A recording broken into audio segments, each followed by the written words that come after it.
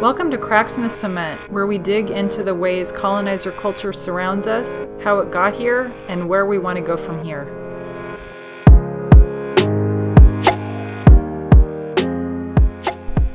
Hi, welcome to Cracks in the Cement podcast. My name is Robin. I will be your host, and in case you didn't hear the trailer, this podcast focuses on colonizer culture. I'll be weaving three aspects of that, or three perspectives. One will be looking at where we find ourselves within that culture, sort of some of the subtle ways that it's embedded. Also, we'll be looking at how we got here, like how that culture came to be, and some of the unique strategies of oppression that it uses. And then lastly, the energizing, expansive part will just be once we have more of that awareness, the opportunity for choice comes into play. So basically, where do we want to go from here? So that's the base of this podcast. What I would like to do is sort of experiment with how to make it sort of a conversation, a delayed conversation, I guess is how it will work. So in this episode, I'm going to propose some questions within a context, and then I'm going to invite any of you all to answer them via email to me. And then the following podcast, I'll unpack some of those. Eventually, I would love to have guests. Right now, I'm just kind of keeping it simple as I try this out. So I'm going to kind of summarize what the invitation is, but there will be an opportunity to go to the materials so that you can study them on your own and to think about the questions and decide if you want to share answers. So what we'll be looking at is aspects and assumptions of whiteness and white culture in the United States, what's deemed the United States. And this document, that document comes from Smithsonian National Museum of African American History and Culture. And then I've added some extra bullet points to this resource. So some of the main categories, and by the way, this ended up getting taken down. I think there were some white people that got upset.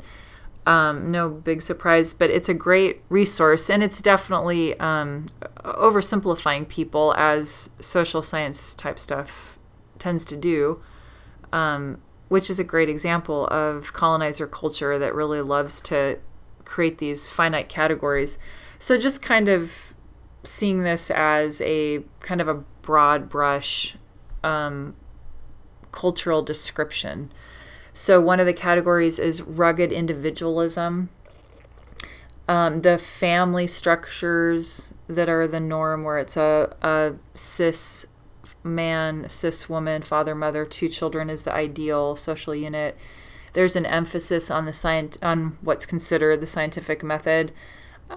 History is based on Northern European immigrants' experience in the U.S. and a real focus on the British Empire. Religion, where Christianity is the norm and anything else is seen as foreign or exotic. Status, power, and authority involves wealth. Your wealth equals your worth, that we need to respect authority. Another one is time, so following a rigid time schedule. And relatedly, a future orientation, so planning for the future, tomorrow will be better, progress is always better kind of thing. Aesthetics are based on European culture. The communication that we've been taught is the King's English rules. And another part of communication is not showing emotion, avoiding conflict or intimacy. The holidays are based on Christian religions. Justice is based on English common law. Competition, you have to be number one, win at all costs. And that's sort of, this is something that I've added to it, but having to compete to prove your worthiness and value to your family or your community. And then related to the Protestant, a lot of these are Protestant values, Protestant work ethic. So hard work is the key to success kind of thing, work before play, which also, really ties into feelings of self-worth. So the questions that I have that go with this, so as I said, I'll post this resource if you haven't seen it before. It's really interesting to peruse and really think about in yourself. And then the questions that I'll also post in the podcast description for this episode are, and as always with these invitations, is there one question that pops out at you, or a couple that pop out to you? It doesn't have to be, or just whatever you want it to be for yourself, or maybe a different version of a question that you wished I'd proposed. So what I came up with was, which of these cultural aspects do you most value and prioritize? And then who most benefits from the cultural values that you tend to prioritize? And then in reading the list of aspects of white culture, how do they feel in your body? Like, which ones do you feel something? It might be like a tightening or a constriction, maybe even like a little nausea. I don't know, like anything, whatever, just kind of noticing what you might feel in your body. And then also, just, are there any that you don't understand or you feel like they're unavoidable? Time is one. I've presented this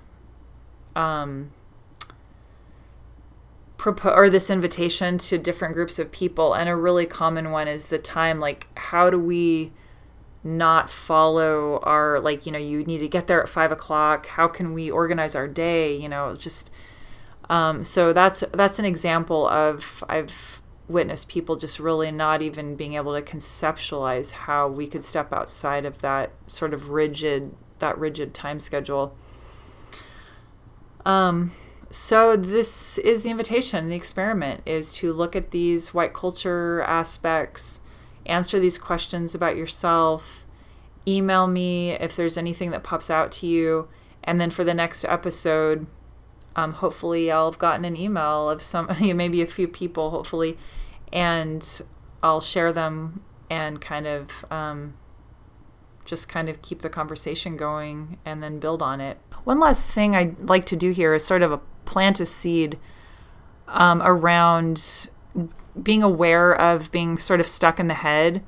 And I'm speaking for myself here. A few years back, maybe 3 or 4 years back, when I first started really investigating in the internalized white supremacy for myself that's embedded in me, I got sort of freaked out that I felt like I was really, really stuck in my head. And knowing that was a white supremacy norm, and that I was trained to be like that and to value that, I was afraid I wouldn't be able to get out of my head. And because I was really stuck in memorizing do's and don'ts with the aim of some mythical creature of being the good white person, So what I invite you all to do is, if you're not already there, to be open to practices that bring you into your heart and bring you into your body, and even consider start to talk out loud or have conversations with, or practices around gratitude or requests to ancestors, spirit guides, angels, plants, Gaia, things that 3 or 4 years ago you would have never heard me talk about, and it was something that I couldn't feel, and I guess I could say I didn't believe, and now I'd say there's really nothing to believe in, because to me it's just a what is. But I just invite you all, if you're not already there, to just try to work on developing practices that get you out of your head, and just play with it, as long as there's, I guess, nobody around that you'll scare. But just play with talking to your well ancestors, or spirit guides asking for support or guidance, offering gratitude, talking to your plants, thanking your food, any of these types of things that help your kind of alter your energy body, really. Because when we're stuck in our head and thinking about all these things, or worried about this or worried about that, we're really untethered and not as able to feel into other people or to what we bring into a room, especially as if you're a white-bodied person like me, just becoming aware of what type of energy are you bringing into the room. And if somebody's really in their head and not in their heart, I've come to realize it's hard to trust them. If we can't, at this point, now that I've kind of developed some of these sensitivities, if I can't feel into another person, it's scary, and so just, it's something it feels like a really, really important aspect to all of this. And it feels vulnerable, honestly, to share where I'm at with all of that, because it can make people cross you off their friend list. It can kind of scare them. But at this point, I consider that a useful filter, and I find it really enriching and expansive to be around the people that I don't scare off when I share those things. So thank you for listening, and I hope I hear from some of you. Okay, be well.